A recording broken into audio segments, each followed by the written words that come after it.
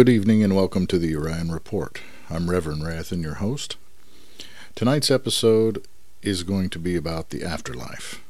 This will be an overview and a Urian view. But first, as usual, I'd like to start with a prayer. Please bow your heads with me if you're of a mind and pray along. Supreme Spirit of light, love, life, law, and liberty, eternal, divine, and holy, we call out to you in Emmanuel, God with us, and ask your Spirit to be here with us and among us. Fill our hearts, our minds, and manifest forms. Quicken our thoughts and heal our bodies. Purify our souls in your grace. Thank you for being mindful of us at all. Thank you for caring and watching over every spirit. Thank you for granting us access to eternity through your wisdom, your word, your spirit, and your truth. Amen. And now, an excerpt from the IA. Man-made religions are empty visions, which raise no one from the grave of living death, and only reinforce the chains that bind a spirit to the wheel of everlasting repetition and soul annihilation. God-given revelations are never perfect or complete, because humans receive only what they can conceive, and the waters of life pass through the filter of culture, experience, and expectations. This is, however, by design. Messages given to specific peoples and ages, and the dogmatic rarely receive for narrowness of vision. I would like to clarify a term that I read in that last reading. It's the term filter. Filter in this respect refers to, in one hand, it refers to the physical structure of your brain. The brain is an organ that focuses the mind and spirit and allows us to perceive a structured and orderly reality around us. Now, within that brain, within the personality held within the brain, is another layer of the idea of filter, which is that filter is your cultural teachings, the things you learned through socialization with the people around you, through reading of any book, especially the reading of holy books, through religious rites, through meditation, etc., etc. You build up a picture, an understanding of the world and of what reality is. And this is the filter. And everything that comes from spirit must pass through that filter to manifest on this plane.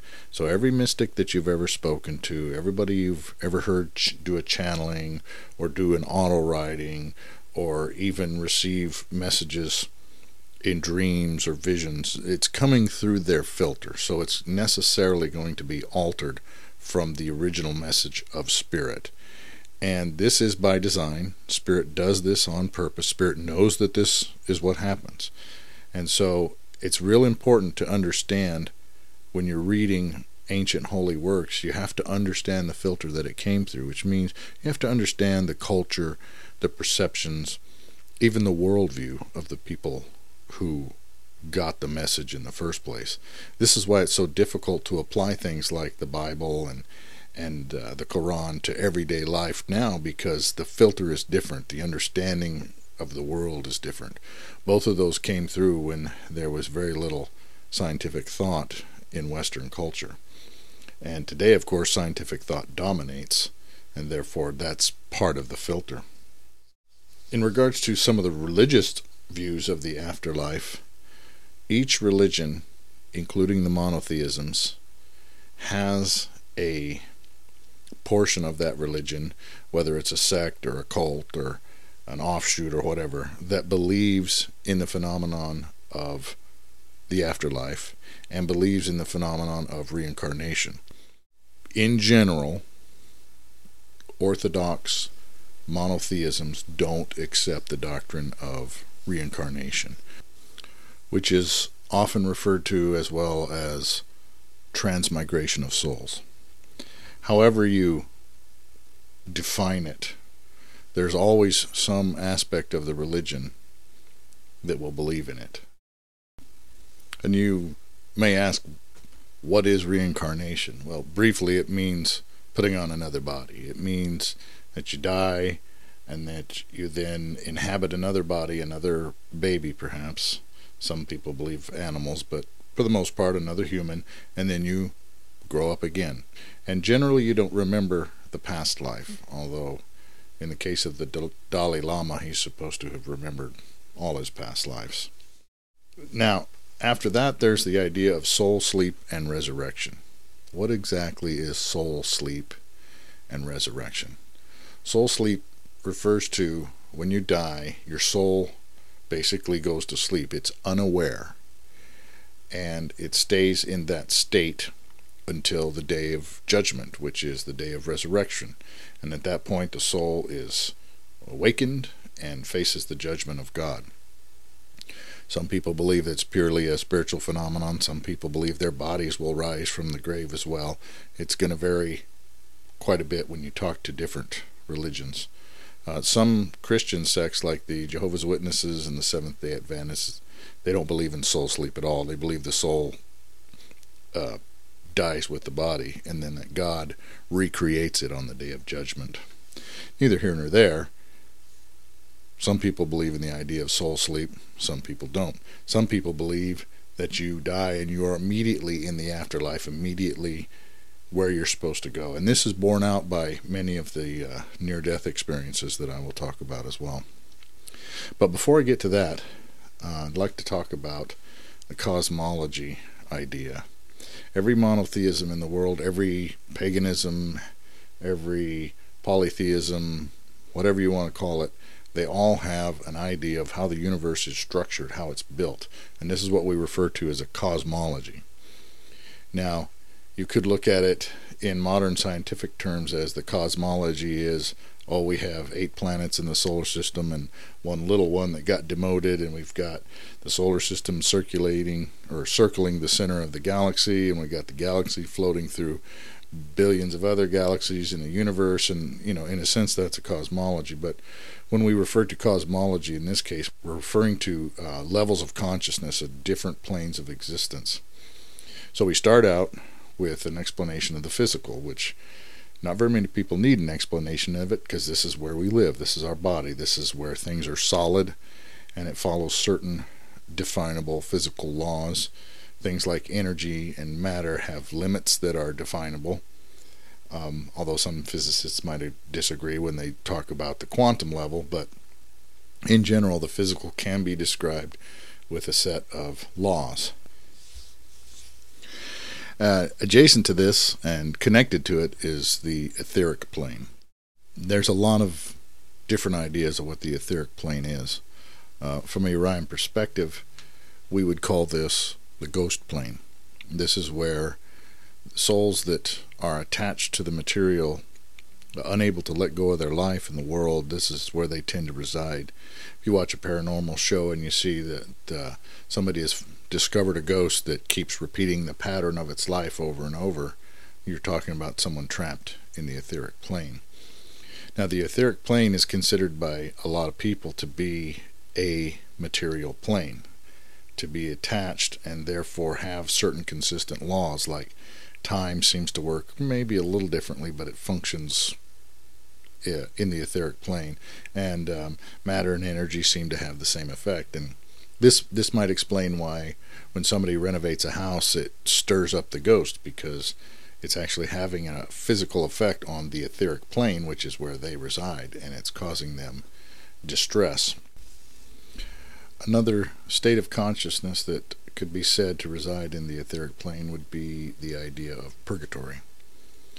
And purgatory itself has many different definitions depending on what you read and who you talk to, but in general it's kind of considered an in-between zone, not quite heaven and not quite hell.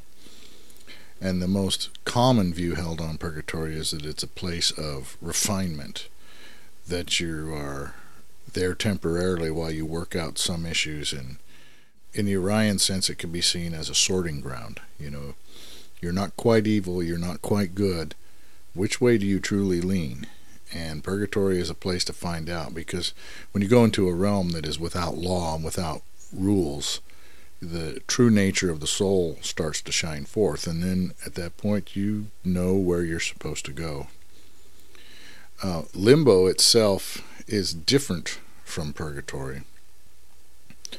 It's a less mindful state in general. The word has quite a few connotations in our current culture. Its original meaning was a place where the non-baptized saints would go. Basically, anybody who was really good, a servant of God, who died before Jesus was crucified, thereby opening the way to paradise, resided in limbo until that door was open. Right now, we would, with our current cultural filters, we would consider limbo to be a place of kind of drifting abstraction where you're not really aware, you're in a dreamy state, and you're not really focused or concrete at all. So you can look at the etheric plane as a plane that is all about the material. Every realm you find in there, every state of existence, state of mind, is focused towards the physical plane and is a reflection of the physical plane. Now, when we talk about the astral plane, which is on the other side of the veil, we're talking about a realm of the mind and the realm of emotion, what we sometimes refer to as the dreaming. And in this realm, things don't necessarily follow a logical, sequential set of rules and steps. Things exist there because they should exist there, or they are desired to exist there, or they are thought to exist there. If you want more information on the astral plane, I suggest you do some research for yourself, because there are quite a few different ideas of the layout of the astral plane, the properties of the astral plane, and what resides in the astral plane. The next plane we would call the causal plane, and it could be seen as the plane where things from the unmanifest pass through and start to become manifest. Now, things in the astral plane aren't fully manifested, but they can have an effect on people. The causal plane is kind of the filter which spiritual energies, entities, etc. pass through to enter the astral plane. And the spirit plane, of course, is a plane that all Urians should want to get to, because that's where true existence begins. This is where immortality begins. This is where, if you have married the soul and spirit, this is where you will reside. This is where, as Jesus said, in my Father's house there are many mansions. Astral mansions are temporary abodes that come and go as the mind and heart dictate, but spiritual mansions are in the eternal world. They are in the world that is called realized. And by realized, we mean have become real. Everything below that level exists in an illusion. It is subject to disillusion. It is subject to change based on the minds that float within it. And for every Urian, it is the destination that we work for. It is the afterlife we desire. I'd like to quickly touch upon two different things: near-death experiences and the ayahuasca rites. Now, very briefly, I'm going to leave it up to you to do any further research, but one of the commonalities of the ayahuasca rites in general is a psychedelic experience and physical phenomenon. Every person that does the ayahuasca, with one exception that I read, has some sort of physical effect, and then hallucinations, or shall we say psychedelic experiences. And a great deal of them meet what they call Mother Aya, which is a feminine spiritual personification of the ayahuasca itself. Many of them believe the ayahuasca has a spirit or a being that it's associated with. And another commonality is that they all tend to all the experiences tend to focus on the person in the experience, that it tends to be about them, about their life, about their emotions, their thoughts, about healing, and about moving on, etc., etc. And also, the ayahuasca experience is something that people willingly and knowingly seek out, whereas a near-death experience comes upon you unexpectedly. You're riding your bike along the road, you get smashed by a car and thrown into a river. Next thing you know, you're out of body. You're looking at yourself drowning, and you're on with your near-death experience. Now, all near-death experiences are slightly different. They seem to be somewhat associated with the individual, and a great deal of the near-death experience seems to also be influenced by the training and filter that you have. In other words, Christians, born-again Christians, evangelicals, do have a tendency to see Jesus and other figures common to Christianity, such as angels. In almost all near-death experiences, however, there is a presence of some sort. And there's also a sensation of warmth and the idea that everything that is being experienced, everything seen and touched and felt, is alive. And even those that experience negative ones have some of these effects. Although researchers do tend to focus on all the positive ones, and they don't seem to want to tell you about the dark ones. But believe me, there are dark ones. And if you don't, you can type it into Google yourself. I died and went to hell. Now, with some notable exceptions, and they are few, most people come back from a near-death experience with a profound change, a different idea about the afterlife and God and subjects of that nature. Not every single person does, but in general they do. Now, with the ayahuasca, they tend to come back with altered ideas on perhaps the structure and nature of the universe and the condition of their own inner heart and mind. Now, when the Urian nation gets formed someday, one of the requirements of citizenship will be the ayahuasca rite. So don't let yourself think that I'm against the ayahuasca.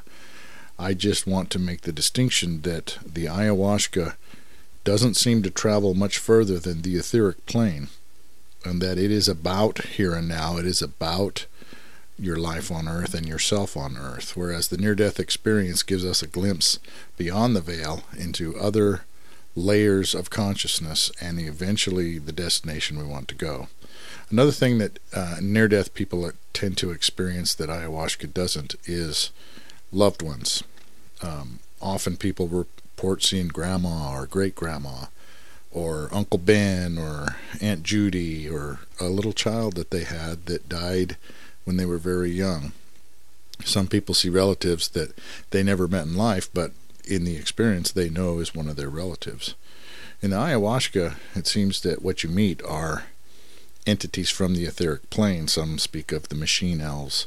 Others see, Mother Ayahuasca herself in some form, usually animalistic, because it is a shamanistic rite, and it is not a monotheistic rite. So, in the Urian kingdom, the ayahuasca would be a tool to assist in the integration and individuation of the Urian citizen.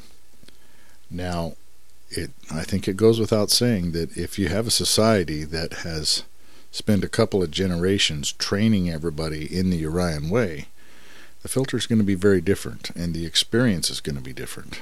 A lot of the experiences in ayahuasca and in the near-death experiences seem to be somewhat influenced by not only the approach and the belief of the person at the time, but also their filter, their cultural upbringing, and their preconceptions. So, as a Urian, it would be used as a tool, not as the end-all, be-all.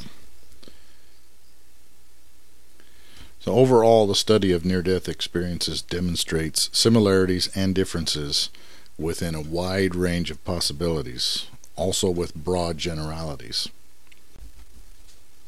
In our teachings, two factors come into play in determining your spiritual outcome.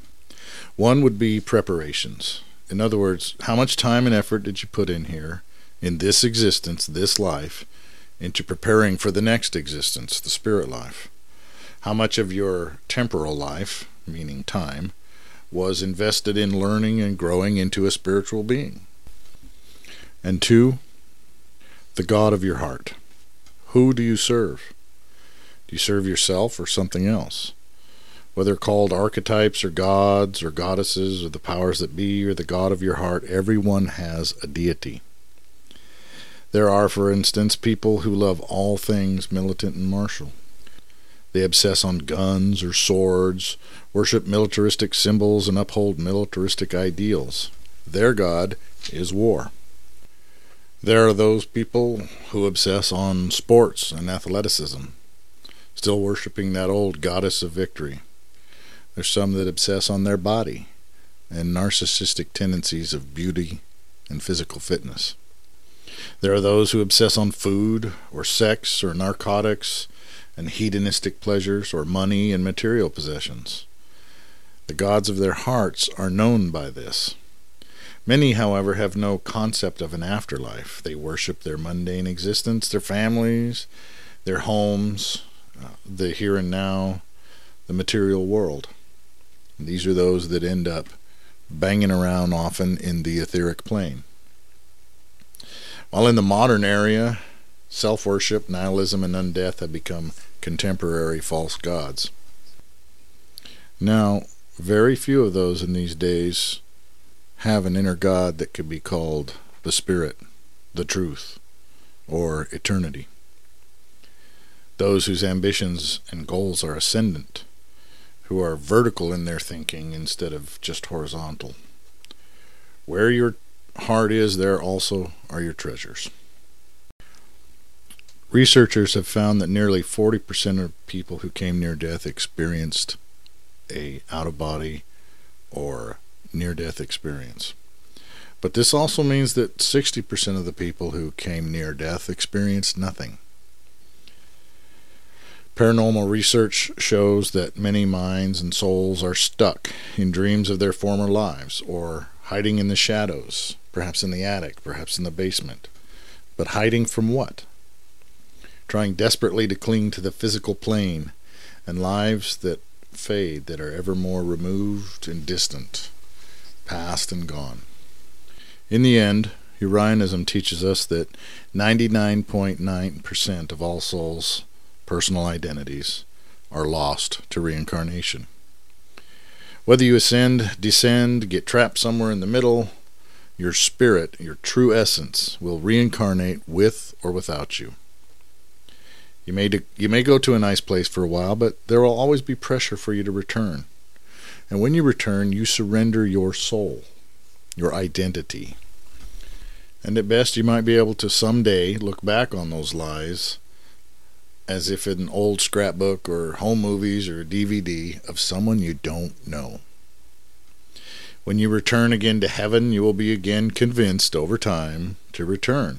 And then again and again and again, round and round and round and round, because we are taught this world is a soul farm. It's a ranch, and we humans are the cattle and the sheep.